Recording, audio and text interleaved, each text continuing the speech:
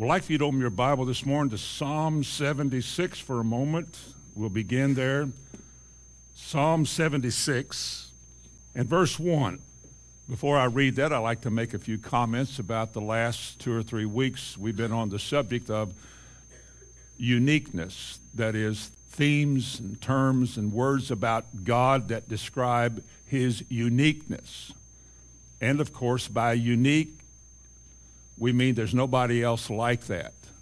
If you describe God's ability, nobody else can do what God does. God can make promises that he can fulfill.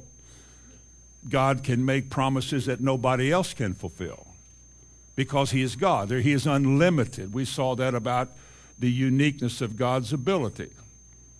Last time we talked about the uniqueness of God's presence, how that he can at all times be everywhere. He doesn't have to go anywhere to be there. He's always there because God is spirit. And then we talked about God's knowledge. There is nothing that can be known that God doesn't know it immediately. He doesn't have to think about an answer. Even the psalmist said he knows all the stars by name.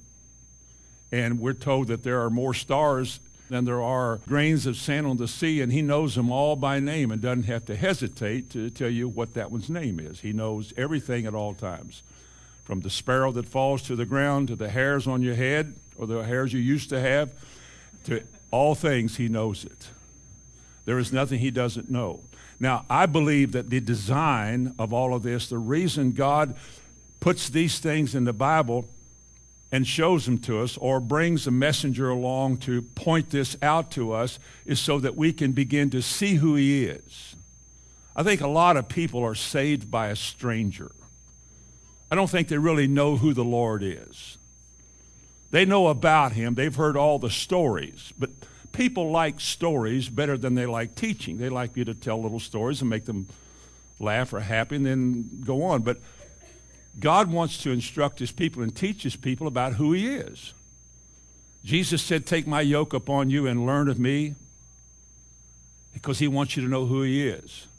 In Ezekiel 11, God said he would put in his people a new heart and a new spirit, and he would cause them to walk in his ways and keep his commandments and do what he wants them to do. And he said, "So shall they be my people, and I will be their God." And I believe that when you draw nigh to God, God begins to let you know who he is. And as he begins to describe himself in all of these omnis, omniscience and omnipotence, if you will take your time and listen and think and not just assume it's another morning, it'll be over after an hour. If you will listen and seize the moment and apply your heart and your mind to what you hear for the little bit of time that you're here, or to redeem the time, and let God begin to show you things about who he is, and then notice how you act in contrast to that. God said he'll take care of all your needs, and yet we fuss and we fume and we're worried and we talk and we complain about that. So many things that he says that he will do, and yet we live like we're not sure he'll do anything. I think the reason is because we don't know him. We know about him. We could pass a test if somebody gave us a test about Bible stories, but we don't know him. It's not personal. It's not a relationship. It's not something whereby, remember Jesus said in John 14, I think it's verse 21, if you have his word and you keep it, he ends that verse by saying, "The Father and I will reveal ourselves to him." Now that should change anybody's life. That's why some of these songs, Bonnie and I were driving up the road to a place the other night where I was going to speak on Friday night, and there was a song going on, and we were listening to it, and she said, "How can you listen to that song and not just get excited about it?" Because it means something. And the only reason it means something to us now, and it didn't mean something to us in the days before Christ, is they were just words about a God I didn't know. The Christian God, church God. But when you meet him and he begins to show you who he is, and you get revelations of that to your heart, and you begin to see, this is who God is. This is what he does. Wow, praise God. Whom should I fear then? Of what should I be afraid? If he is for me, Who's against me? This is the kind of knowledge that sets people free. You shall know things like this. Not know about it, you shall know it. It shall become your very thoughts and your very life. And it makes you free. Because all the things that you used to clamor about have all been replaced by the truth of God's word. And your heart settles itself that if God can do that, if God can perform that, who am I to act like he won't? And we begin to live faithfully to God. It becomes the very avenue by which faith is formed in our hearts, because faith comes by hearing, and hearing about somebody you really want to walk with. Now, in Psalm 76, this morning I want to not deal with another omni, but I want to deal with another aspect of how God reveals himself to us and the effect it should have on us. In Psalm 76 and verse 1, there's many verses you could use. I just selected this one because it's short. In Judah is God known. His name is great in Israel. Now, there is something about knowing God and knowing him by the names that are attached to him, the way he is described by names. There are many Hebrew words that are translated to describe God. You've all heard the word Adonai, Elohim, and then Yahweh, or some use Jehovah, and other words, lesser words that are used. And all of these words have a meaning. They all describe some aspect of God. Elohim, is a word which they say it was derived from an Arab word which has to do with worship. And he is the one and the only one in his uniqueness who deserves and is worthy of worship. And when you use that word, you use it with the idea of the most worshipful one. As we study this in the English language, as we learn words as they were brought forth in the Hebrew, we begin to see that God uses names to alert us and to show us who he is. In Exodus chapter 3, as you know the story of Moses and the Exodus, Moses at the burning bush, who are you? And God said, I am. And like you would say, well, but what's your name? He said, you go tell Pharaoh that I am sent you. It's interesting that the Hebrew word from which you get I am, hava, which simply means to exist, to be, the one who exists. He is. There's nothing more you can say about it. And he says, I am the eternal, forever existing one. There is no beginning with me. There's no end to me. I am. I just am. I was trying to ponder this the other day about the origins and the beginnings. There's no such thing with God, but your mind as a human being with the limited understanding you have, it tries to figure all of that out. It's good to think about God and to search out things in the heavenlies. But God simply says, I am. And you tell Pharaoh that the I am sent you. I'd like you to turn to Psalm 91. Because names mean a lot in Scripture. And today, the names that God describes himself by are given to us to tell us what we can expect from God. Now, we know he's all-powerful and all-knowledge, and all those are general terms to describe the vastness and the bigness of God, but his names become specific things that he can do.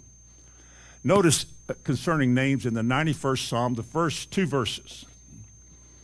He that dwelleth in the secret place of the Most High shall abide under the shadow of the Almighty. I will say of the Lord, he is my refuge and my fortress and my God, and in him will I trust. Now there are four names here, four different Hebrew words describing one God. He said, the Most High God, in the secret place of the Most High God is the word Elyon. Now, many times in the Bible, El is a word that has to do with God. The word many times in the Bible where events happen or some wonderful moment happen, wrestling with an angel or building an altar at Bethel, house of God, city of God. El was used in a lot of ways to describe God. It was even used in names, Joel. And Joel was a name that says, my God is, and then the Hebrew word for God. Or Elijah, E-L-I, Yah. And J-A-H was also a name for God. They just call it Yah. Some spell it Y-A-H, some spell it J-A-H.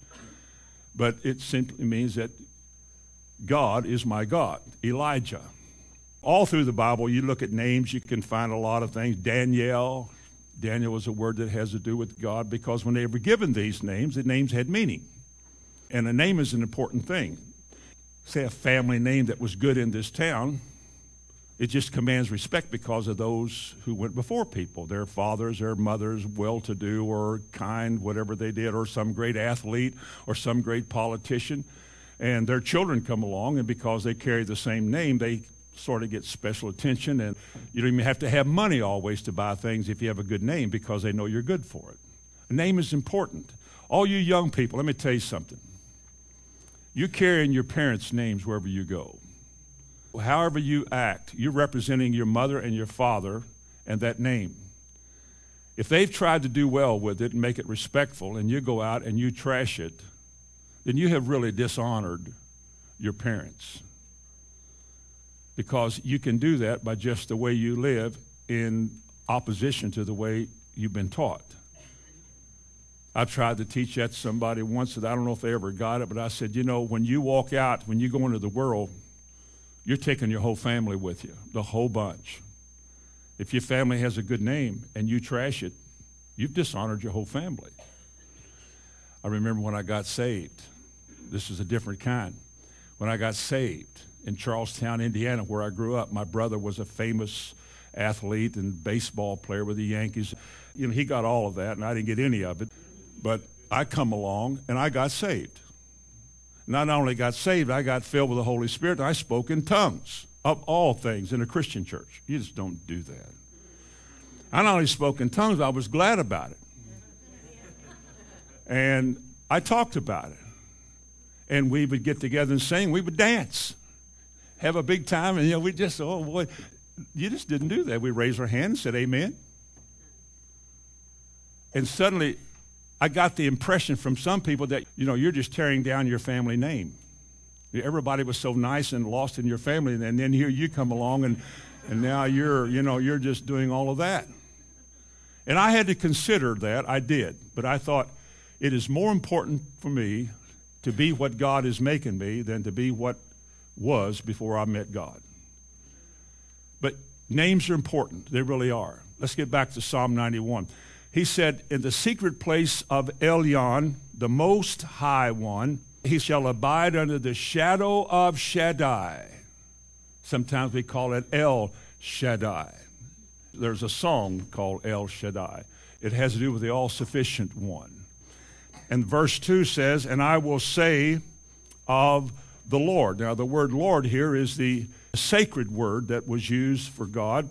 It was called the Tetragrammaton, and it was a sacred name. And they wouldn't put vowels in the name that they had for God. They just spelled God's name Y-H-W-H.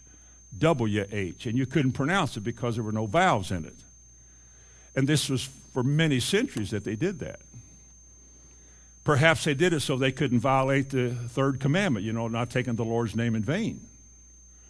But it was a sacred name. You couldn't speak it. But this is the sacred name of God. It means the eternal one, the immutable, unchanging God. And when you read this word or you saw this name, you were to realize that it describes the one who is above all, the sovereign God, who is subject to nobody, does as he pleases, when he pleases, always as he pleases, and can never do anything wrong and makes no mistakes because he is God. That's who he is. That's what you get from a word which you can't pronounce but describes God. Now, today we call that name Yahweh, or some use Jehovah.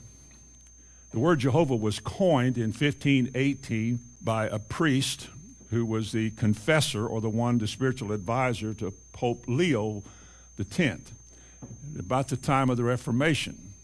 And he took the Tetragrammaton, the YHWH, and then he took the vowels out of the word Adonai, And he added that to it in different spellings. Some say Jehovah, some say Yahovah and Yahweh. And depending on what school you come from, they either call it Yahweh, Yahweh, or Jehovah. But Jehovah is a hybrid word. It is a formed word. It wasn't in the Bible in the beginning. It was used in the King James Bible, which was written in about 100 years after this. But back to the point, words describe God. He reveals himself to us by these words. And the last word he used there was Elohim, the word for worship. So the picture was this. Here's the way all the 91st Psalm works.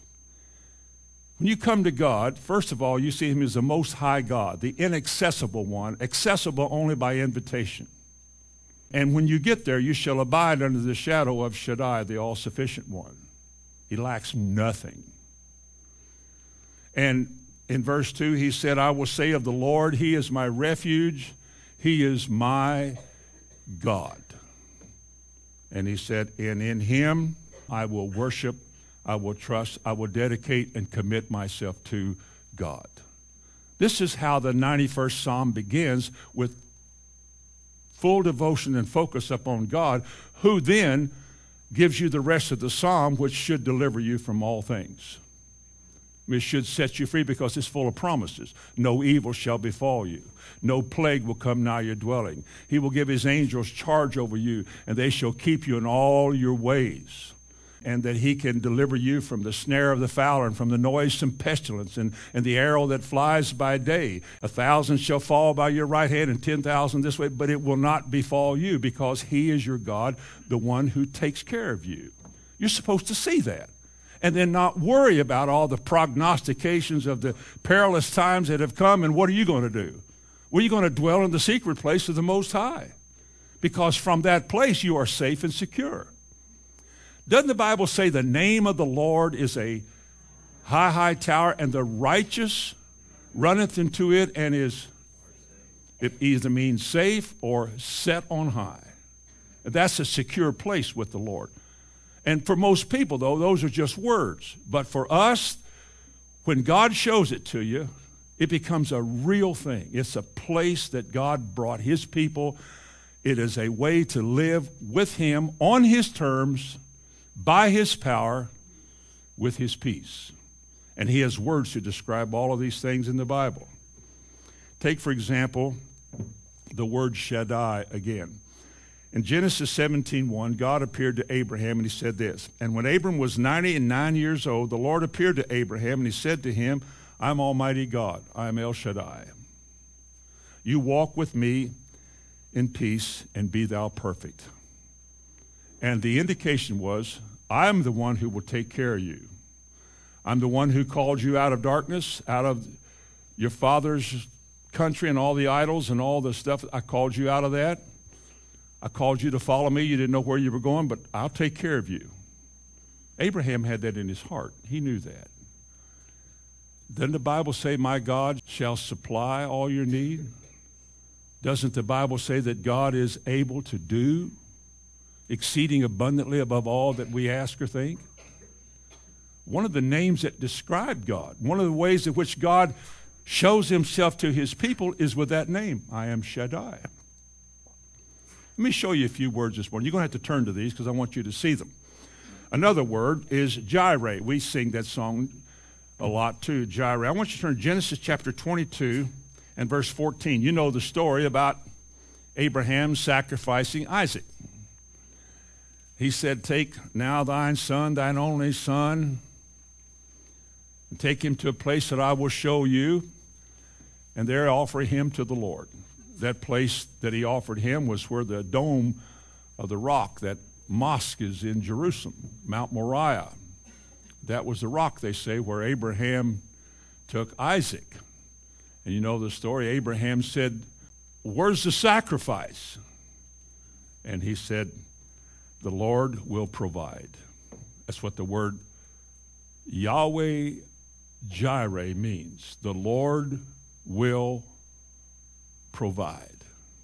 Now, if he could provide a lamb in the place of a son, even though you're tested to see if you will really go this far with your child And he even said that he knew that God, if he killed him, God made promises to his son that you're going to be a great nation. And now he said, you offer him as an offering. Well, then he'll have to raise him up because God can't lie.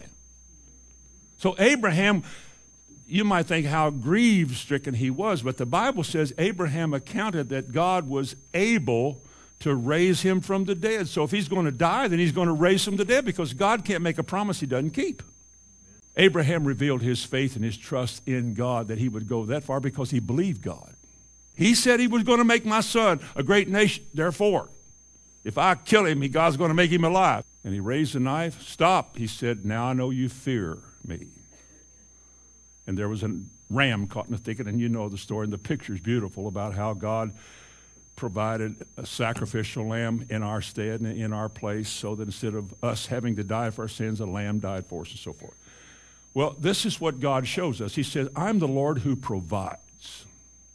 Now, all of us have needs. This life is designed so you have needs. And those needs can all be met by the Lord because he said he could. God, in the greatest of difficulties, when human strength is gone, when you feel you're on your last edge, don't know what to do, nobody seems to understand, when all human assistance is vain, God will provide. Sometimes he waits until the very end. I prayed with a lot of my children through the years at night, many times through the night, and nothing was better. They didn't seem to get any better. And I would remind God while I was walking through the house praying or dancing with one of my children about their fevers and stuff, and I would remind God, because I had hidden his word in my heart. I said, you said. I wasn't quoting it because it's a memory. I mean, it was what I believed. And yet it didn't look like it was working. But obviously it did work, or I wouldn't be telling this. Because God does not forsake his own. He will provide all of our needs. He said he would. Now, we may not live like he will. We may not act like he will. And we may betray our faith by the doubt talk that we have. Oh, I don't know about that. Well, but he doesn't change. He still stands before you as who he is. And he reveals who he is with his name. He said, I am Yahweh Jireh. I will take care of you. Philippians 4:19, my God shall supply all of your needs according to his riches in glory. No wonder he said to his disciples more than once, oh, you of little faith. Why are you talking about bread? Don't you remember how many loaves we took up and the thousands that we fed with a sack lunch? Just enough for one person. Remember how we fed thousands of people with that and took up baskets full? And you're concerned about bread. You're fussing about bread? You know what he said to them in Mark's account of that? He said, is your heart hardened? Do you not remember? Have you forgotten? I think there's a psalm that tells us that, not to forget. Isn't there a psalm that says we're not to forget all his benefits? Bless the Lord, O my soul, and all that is within me. Bless his holy name. Bless the Lord, O my soul, and forget not all of his benefits. That's the very thing that we whine and cry and talk about. I say we editorially. I'm not talking about you particularly. Unless, of course, you are. We fret, we listen to what the news says, we listen to what people say, you're around people all the time. People are clamoring about health and about safety and all of this stuff and all the government's this and that. Yet God says to you, look, turn all that off for just a minute.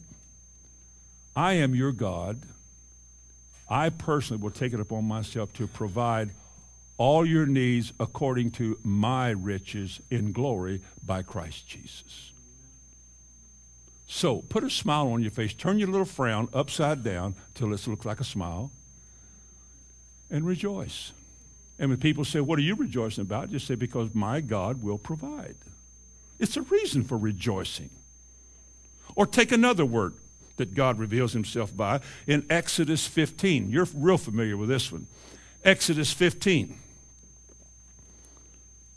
He knew the needs of his people were going to be great, and he knew that the problems they saw in Egypt would follow them out of there, and they would be fearful of sickness and disease. So he said this to them, Exodus 15 and verse 26. First, the condition. If thou wilt diligently hearken unto the voice of the Lord thy God, and will do that which is right in his sight, and will give ear to his commandments, and keep all of his statutes. Now that's a hearken, a do, a give ear, and a keep. Nothing you can't do, and nothing here that's too hard to do or too difficult to do. It all is a matter of whether or not you're willing to do it. But if you're willing and obedient, and you're willing to hearken, to do what is right in his sight, and if you will give an ear to what he is saying and keep his statutes, here's what God promises. He said, I will put none of these diseases upon you which I have brought upon the Egyptians, for one of my names that you can know me by is I am Yahweh Rophi, or some say Rapha, or some say Rophe. There's different ways all these words are spelled. We just have to pick the one we like. I'm the Lord your doctor. There's not a hotter subject in the world right now than sickness and disease. Our country is reaching one of the most important times in its life, this young country of ours, over the health issue, health care. I'm not going to propose what to do or not to do. I just know that it's a very difficult situation. My solution would get me assassinated. But here's the deal. There is no sickness that God cannot heal you from. There is no disease he cannot prevent from coming. There is no situation you can be in that he cannot get you out of. I don't care if it's terminal, I don't care if it's chronic, or if it's passed down through the family tree and you inherited that from your forefathers or your ancestors. There is absolutely nothing concerning sickness and disease that God cannot overrule and deliver you from. Nothing. Now, I don't know if you believe that. I know you know that. I know you know those words. I don't know if you believe that. Because if you believe it, it becomes your life. Like Deuteronomy said, this word is your life. It's not a vain thing to hear what God has to say, because this is your life. It's your life because it's what God does. Like the word I am, haba, means to be. The word chava means life. And God is our life, and he gives it to us through this word. Now, we may draw back from this word and say, well, in the natural realm, it doesn't look like it's going to work. It doesn't feel like it's going to work. And I don't see much evidence of it working, so how do I know it's going to work? It works because God said it. It doesn't work because you read it. It doesn't work because you've heard of it. It works if you believe it. And believing is not just verbally acknowledging, I believe what God said. It's living it. It's acting like it's true. It's getting out of bed when you don't feel good. It's going to church when you have a headache. It's acting like God has healed me, and I'm going to live as though I'm healed and not act like I'm not healed, if I can. Sometimes you can't get out of bed. I know that. Sometimes you're tied down, you can't move. But you got, at some point in your life, you got to act like our God will do what he said, because he's revealed himself. I am your doctor. Amen. And this is a sensitive subject in the world. Because if you don't partake of the medical system in this world, if you're not on its drugs and its pills and so forth, people think you're really weird. A fellow I was with Friday night, 76, good friend of mine from years back in the early years when you didn't even have a beard yet, a long time ago. For some reason or the other, he said he had a job or something. He had to go get something looked at, checked or something. And the nurse came in with a pad and said, what kind of drugs are you taking? He said, none. And she said, well, you're 76. He said, yes, ma'am. But he said, well, you got to be taking something. That's the mindset. That's the motor that runs the whole healthcare system. You have got to have us. And they're the ones who look at you and say, you mean you don't go to doctors? What would they say if we said to them, you mean you don't trust God? Look at what God said he will do. What if I said to the church, which would run me off if I said it? Christians. You mean you don't trust God? Look what he said. He said here, one of his names, I am the Lord that heals you. I am Yahweh Rophikah. He said in Deuteronomy 7:15, he would remove all sickness from the midst of you. He said in Proverbs 4:22, his word is medicine to your flesh.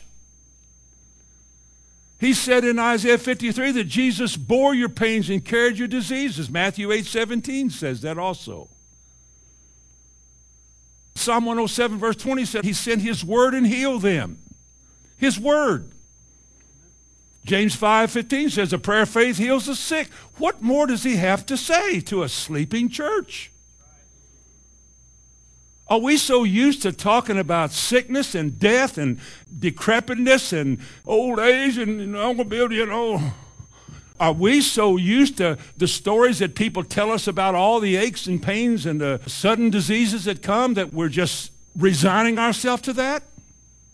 Our God doesn't think we have to.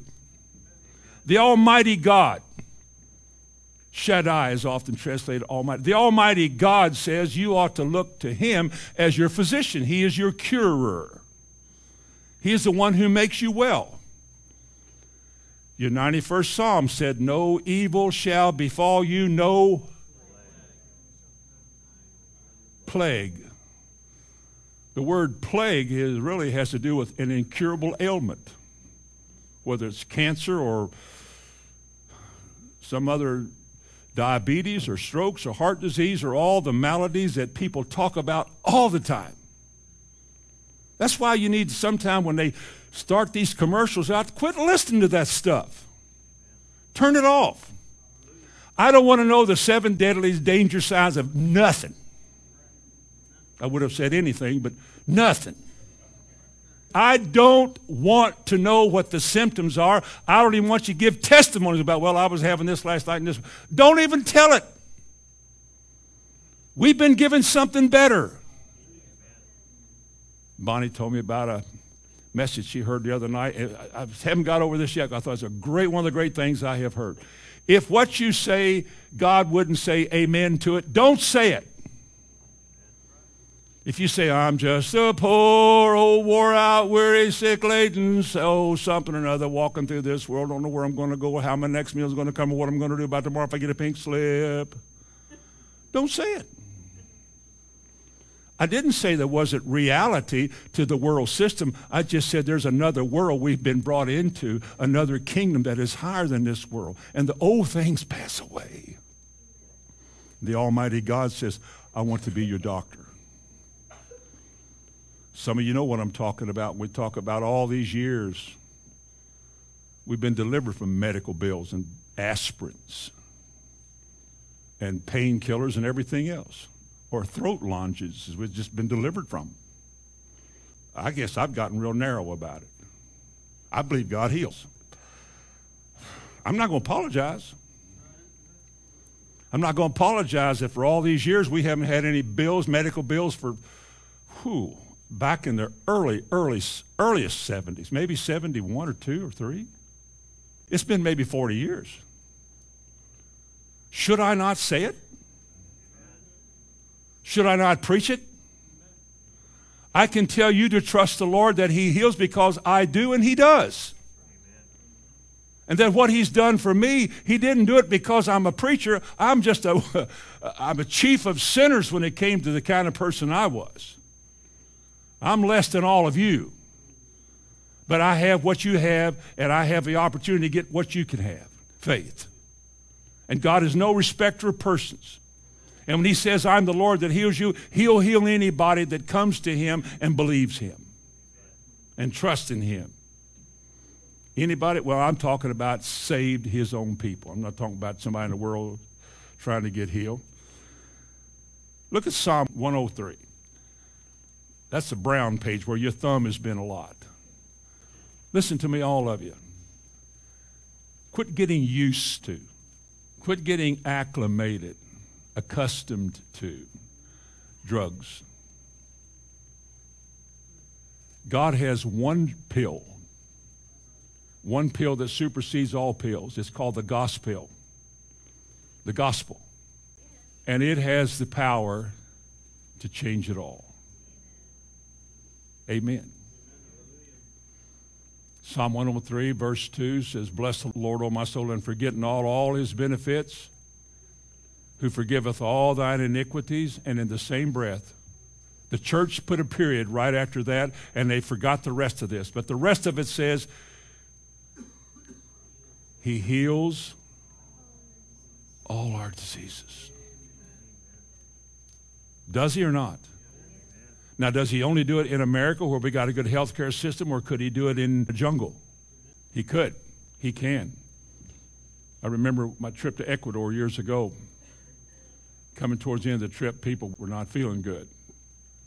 This is not a boast. I'm just saying, I want to thank you, Lord, that I can eat whatever is set before me, and nothing shall by any means harm me, because you said. And I ate it, and I never had the problem. Didn't you get that? Did you get that? Well, no, I didn't get that. I don't want that. I didn't even want it. I want everything to be as it's supposed to be. And when things aren't the way they should be, I want to go to my source. I want to go to Yahweh Rophika, and I want to say, Dr. God, you have said, and you have stated in your word, and I have heard it preached, you have said that you are the Lord that heals me, and I'm a candidate now, and I ask you to apply to me what you've already given to me. All my needs are met. And I ask you now to just manifest it. And if I have to walk this out a while, doesn't matter, because he will. He will. Hold on. He will. Because one of his names is I am a healer. Take another name here. Take Psalms 23. You've been there? That's another one of those wonderful places, Psalms 23. Another covenant name. Another name you can depend on and rely on in your wanderings through this life. He says, the Lord is my, there's two ways to say it, Roi or Ra'ah. The Lord is my shepherd. Well, what does that mean? Well, what does a shepherd do? A shepherd watches over sheep. His responsibility is to take care of them, to make sure that the enemy doesn't come in and capture them. He is to make sure they don't overgraze, and if they get where the grass is not good, he leads them to a greener pasture so that they can graze there and make sure they're close to water. And he is very alert and watching over his sheep at all times because he cares for them. That's the way God is. It's a picture that God uses, that the Bible uses, to show us how God relates to us. This is what he does. He solemnly picked you out of a sorry world, out of the miry clay, the psalmist said, and he put your feet in his courtyards, and he established you up on a rock. And he put a new song in your heart, and he made promises to you that I will never leave you nor forsake you. We'll get to that in a minute. I'll take care of you. We've already said that. I'll provide for all of your needs, and I'll lead the way for you. I like that verse, my favorite, Psalm 32:8. I will instruct thee and teach thee in the way thou shalt go. I will guide thee with mine eye upon thee. Oh, man, because I don't know where to go. Do you know where to go?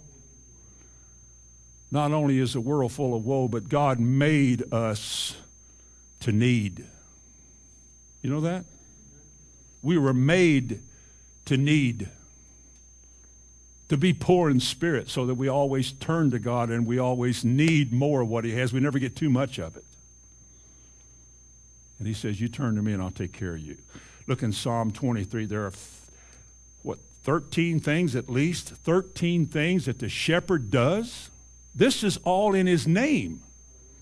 This is what he does. First of all, he says, I shall not want. Isn't that good? What would we cry about then? God has supplied all of my needs. I shall not want. He makes me to lie down in green pastures too, and he leads me beside the still waters.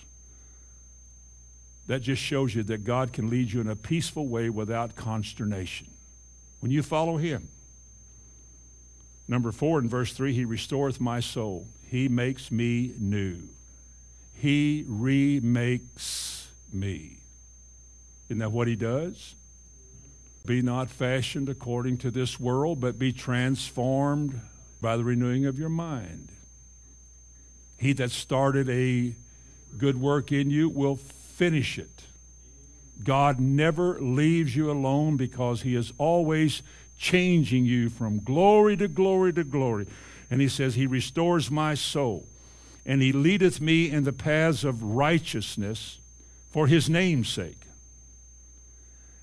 Yea, though I walk through the valley of the shadow of death, he said, I will fear no evil. The shadow of death in the valley where it lies is somewhere in everybody's life at some point. It's an inescapable fact that it is a point when a man wants to die, but you do not have to die afraid. It does not have to be a dreaded moment in your life to leave this world. Paul said, I have a desire to depart and be with Christ. It's important for you to me stay here with you, but I'd rather go. And it's a good thing this morning that God doesn't give us a choice whether we want to go or stay here, because this place would be one less empty. I said, Bonnie, do your best, but I'm gone. She said, I'm going with you. Okay.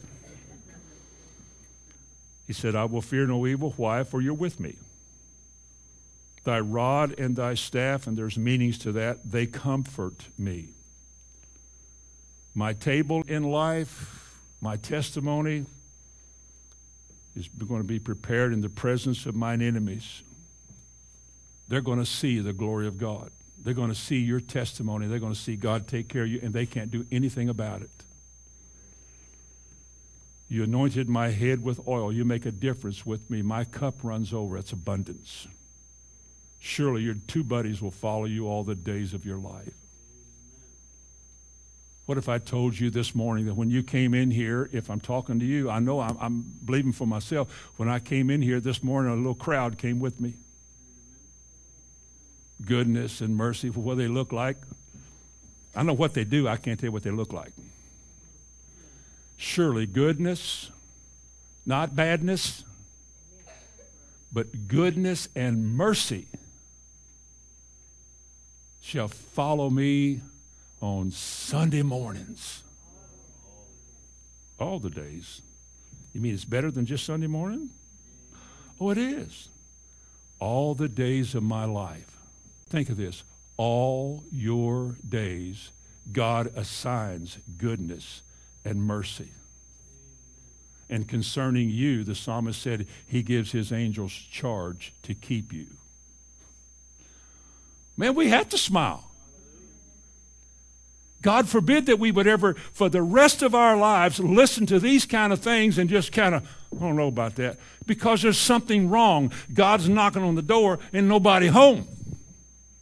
He has made me glad. How does he make me glad? Through this word.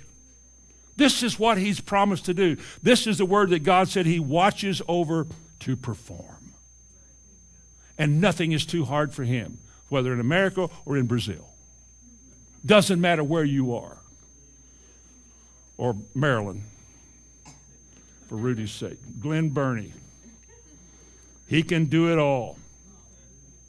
What did he say in John 10? He said, I'm the good shepherd. I'm the door. I lead them out. I bring them in.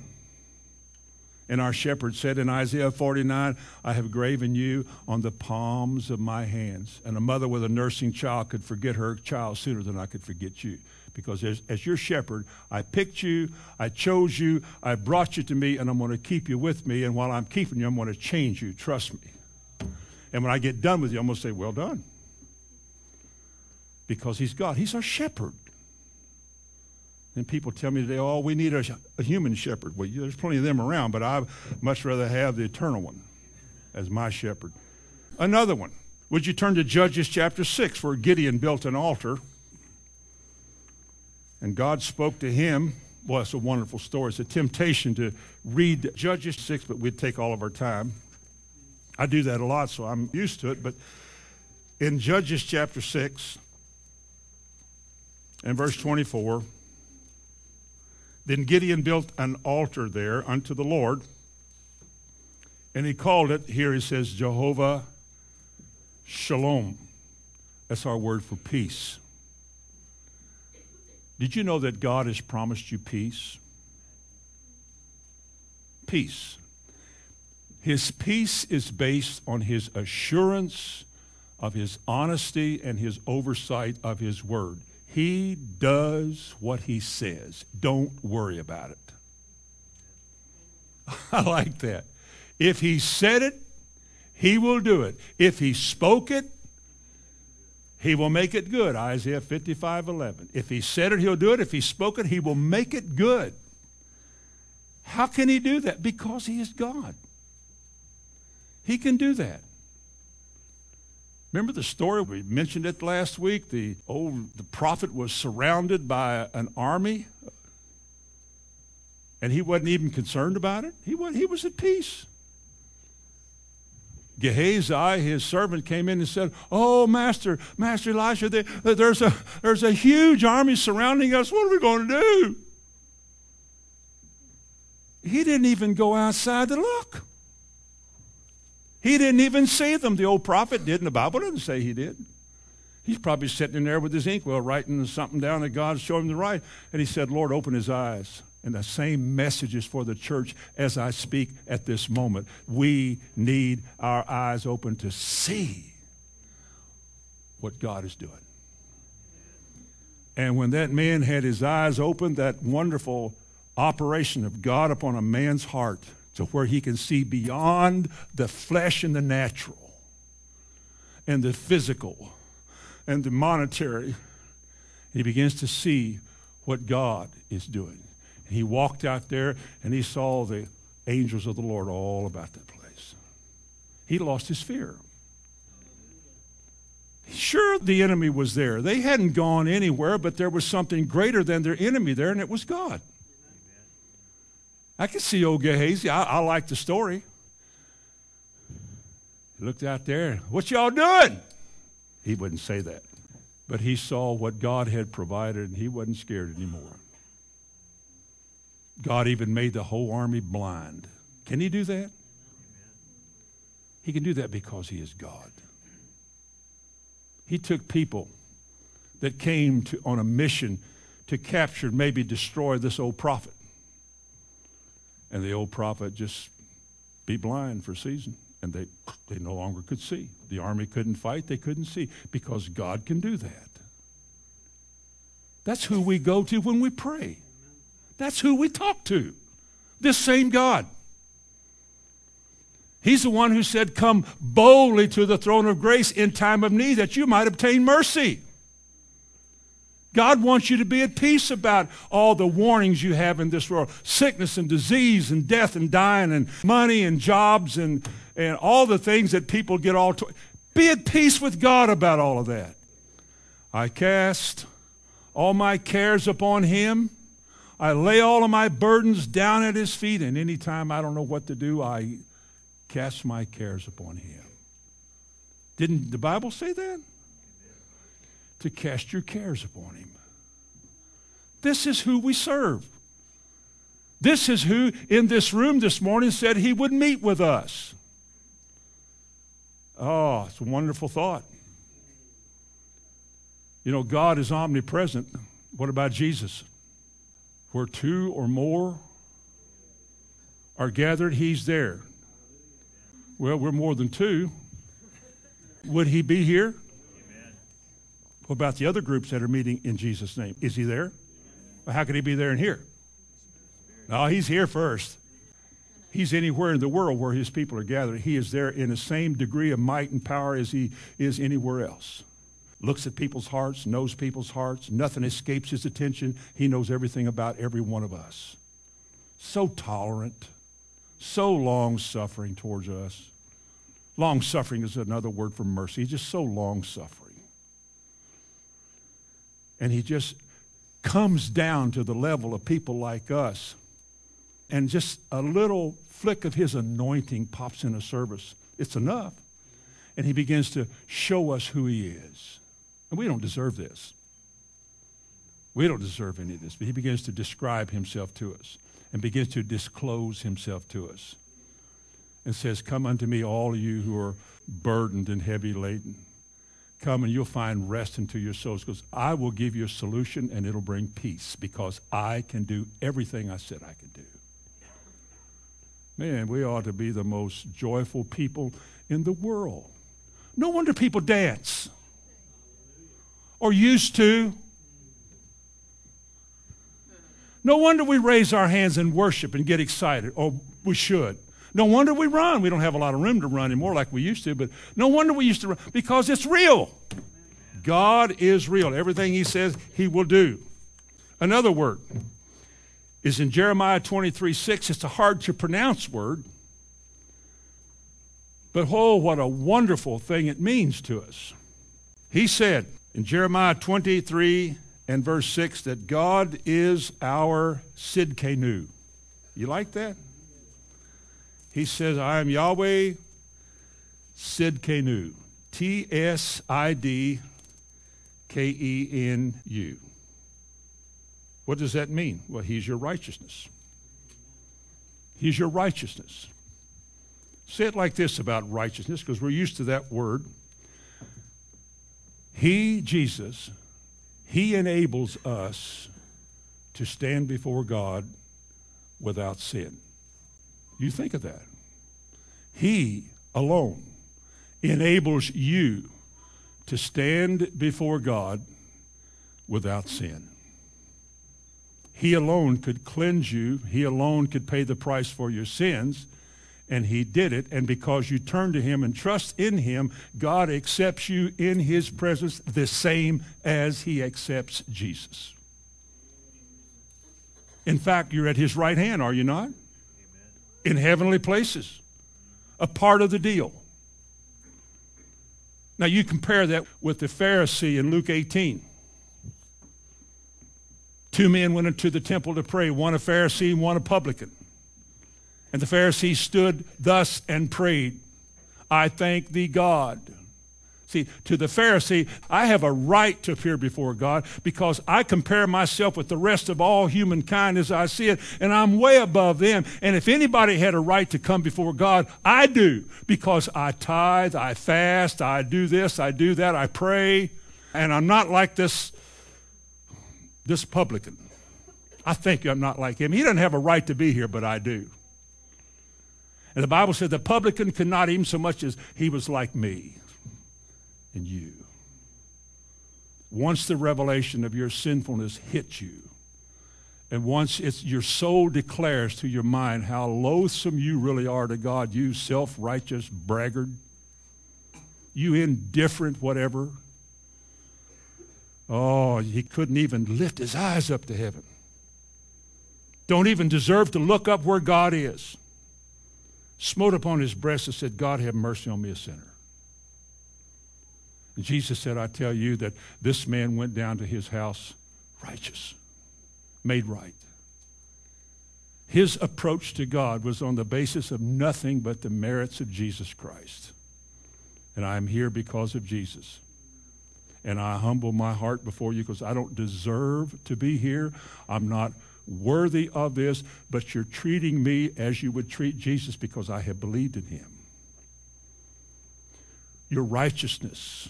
1 Corinthians 1:30, he has made unto us 4 things. One of them is righteousness. We couldn't be righteous without him. My righteousness is based on nothing but what Jesus did. I'll tell you all again, I don't deserve to be here. I don't deserve to have my name written in the Lamb's Book of Life. I don't. I was never good enough, and I'm still not good enough, but he was. And God said, if you believe in him, I will take your sins as far as the east is from the west, and you will be cleansed, and you can stand before God justified, just as if I'd never sinned. And your approach to God is always in a humble way. You never go in there like a Pharisee, hey, what's happening up there today? You never do that. It's always coming before God as a privilege. not as a beggar, but as a privilege. I come before you, Lord, and I give you thanks this morning for Jesus Christ, in whom I live and move and have my being, who is made unto me that which is necessary for me to come before you. He is my righteousness.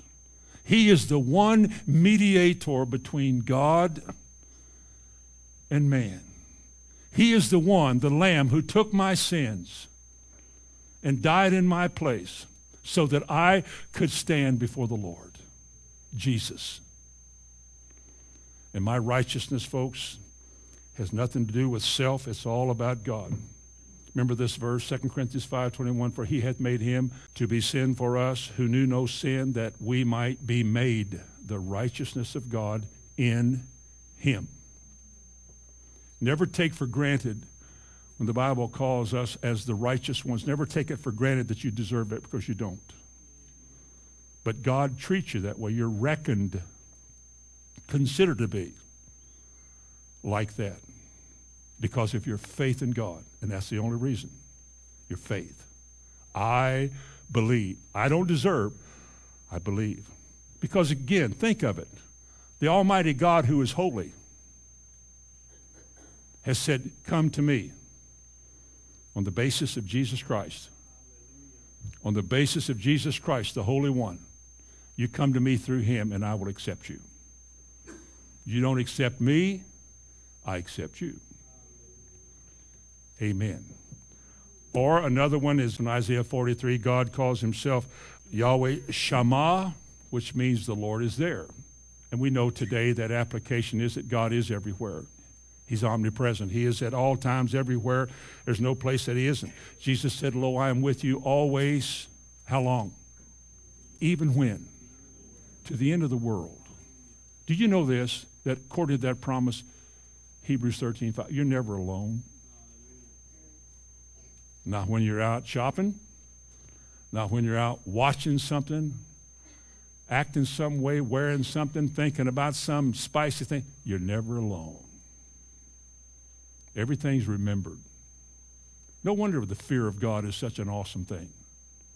The Bible said by the fear of the Lord, man turns from evil. By the knowledge of God, man is delivered from all the things he wants to do because his flesh will get him in trouble, so he crucifies it. And he says, I'm not going to do that. Why? Because I know he's here. He's present. He's listening to me. He's listening to your thoughts. Didn't he say last week he knows your thoughts, every one of them? He did. If you didn't listen, he did it. He knows your thoughts, every one of them. How can he do this? He's God. He made you. He's in charge of the whole universe. And then finally in Exodus chapter 17, verse 15, God is our banner. God is our Nisai. His banner over us, the song says, is love. The banner is like an ensign. The word ensign means banner as it's used in the Bible. It's a place where God's people gather. I've seen people in airports coming off of airplanes through the years gone by. Thank God that's behind me. Coming out of airports and seeing people standing there with signs, with somebody's name on the sign. Because they don't know what they look like, they don't know who they are, but they hold the sign up so the person who comes off the plane, they know they can come to this person because this is where they belong. Well, God holds the sign up for us. The Bible says, unto him shall the gathering of the people be. That's Jesus Christ. We'll find him because he will reveal himself to us. And where two or more are gathered, that's where he is because his banner, his signature presence is there. And he's here. I would like for you to look at one verse of Scripture, Isaiah 11 and verse 10. The Bible says that God has given a banner to them that fear him, that it may be displayed because of the truth. That's our testimony. We have been with the Lord.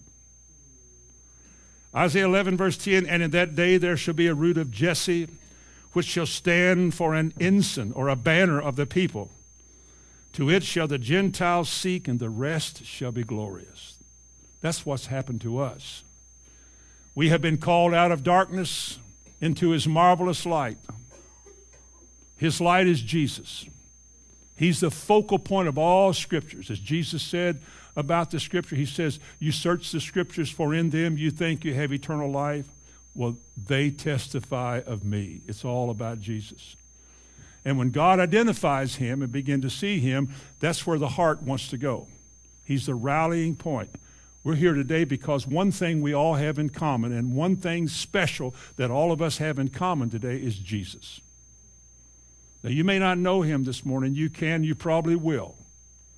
But the one thing that drew us here together today was Jesus Christ. It's supposed to. We didn't come to look at Caleb's new tie. Did we? Or Wesley's. Front row gets it every week, don't they?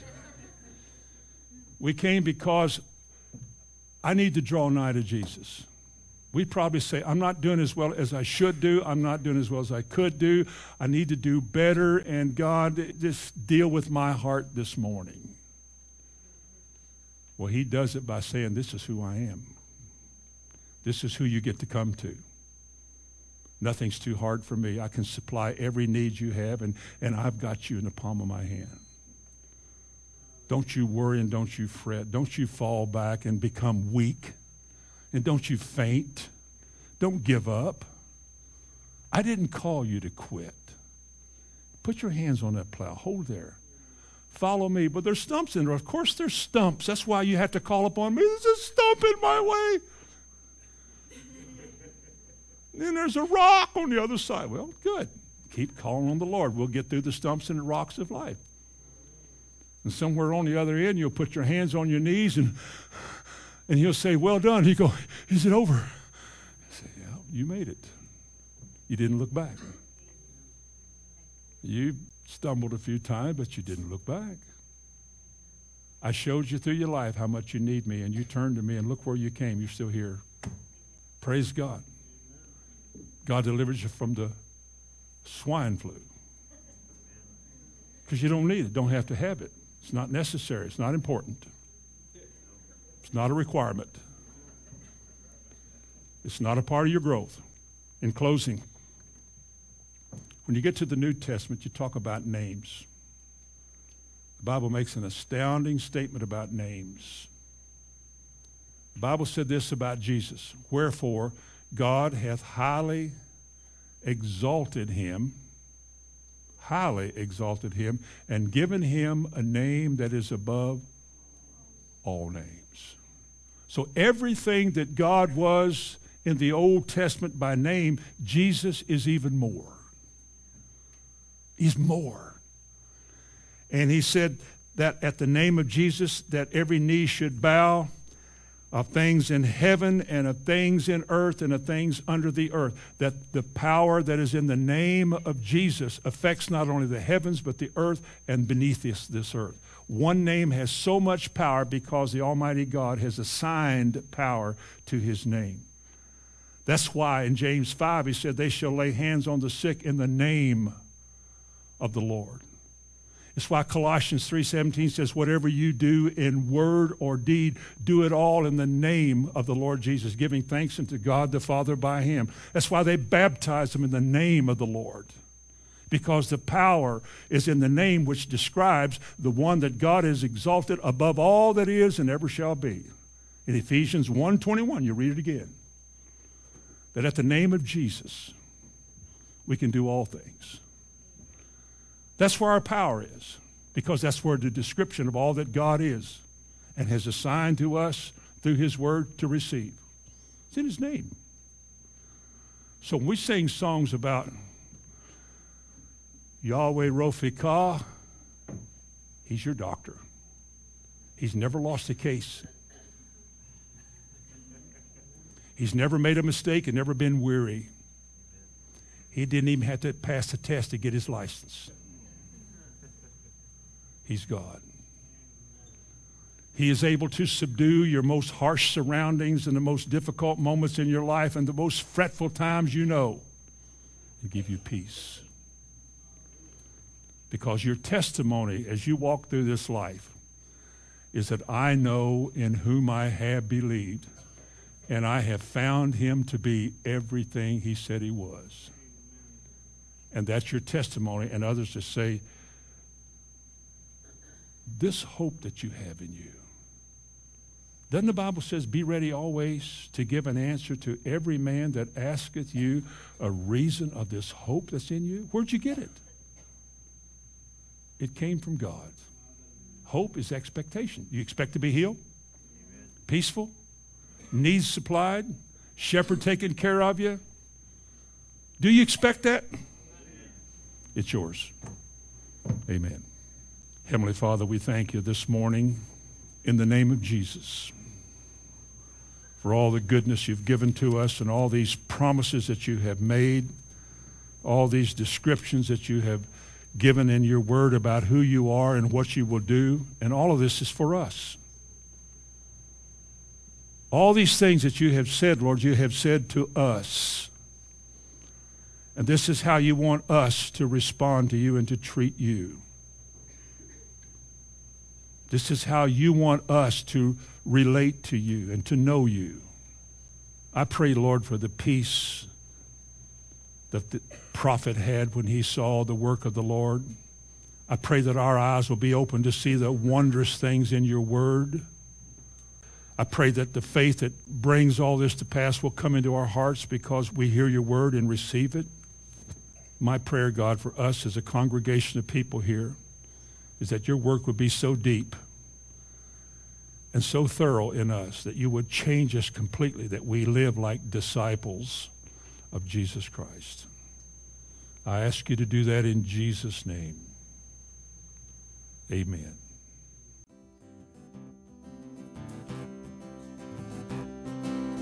He that dwelleth in the secret place of the Most High shall abide under the shadow of the Almighty. He that dwelleth in the secret place of the Most High shall abide under the shadow of the Almighty. And I will say to the Lord, He is my refuge and my fortress, my God, in Him will I trust. And I will say to the Lord, He is my refuge and my fortress, my God, in Him will I trust. He that dwelleth in the secret place of the Most High shall abide under the shadow of the Almighty.